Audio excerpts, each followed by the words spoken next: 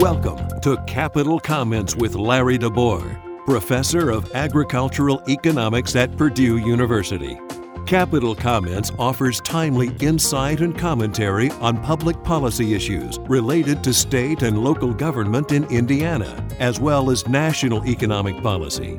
You can find text and podcast versions of Capital Comments archived at www.agecon.purdue.edu/crd/localgov. And now, here's Larry DeBoer. Hi, I'm Larry DeBoer, and this is Capital Comments for October 2021. Our topic this month: birth rates have been falling for a long time. Americans are having fewer children. Reports this past summer showed that the fertility rate dropped in 2020 to 56 births per 1,000 women aged 15 to 44.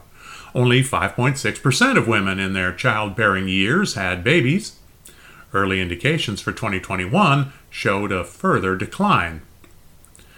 Reports pointed out that fertility has been dropping for more than a decade. Fertility rates peaked in 2007 at 69 per 1,000 women aged 15 to 44. The rate had been rising in the decade before that. But let's take a longer view, much longer. The fertility rate has been falling most decades for at least 220 years. We've got more than 2 centuries of data thanks to the U.S. Constitution, which requires a census every 10 years. So we know, in 1800, the fertility rate was 278 per 1,000 women aged 15 to 44. More than 1 in 4 women of childbearing age had babies. The average woman had 7 children. The fertility rate began to fall right away. In 1810, it was 274. By 1900, it was 130. National reporting of birth certificates made annual data available by 1909, so we know the birth rate hit a low point of 76 during the Depression in 1936. The baby boom interrupted the downward trend for a while. Fertility peaked in 1957 at 123 births per woman aged 15 to 44. It hadn't been that high since 1916. But the rise was temporary. Fertility dropped again in the 1960s, and in 1972 it set a new record low at 73. It bounced around in the high 60s for 30 years before beginning its most recent drop. One of the explanations for this long-run fall in fertility is economic. The Industrial Revolution and technological advance increased productivity. People became more skilled and machines became more efficient. The amount of goods and services produced by each worker, each machine, and each acre of land increased. Profits and wages rose. Why did this affect the number of children that families had? Agriculture became more productive, so fewer people were needed on the farm to grow the nation's food. Families moved to cities to work in factories and offices. Fewer children worked on farms, and child labor in factories eventually became illegal. Children no longer earned income for the family. They became less productive and more expensive. Wages increased for both men and women, so staying home with children cost more in lost pay.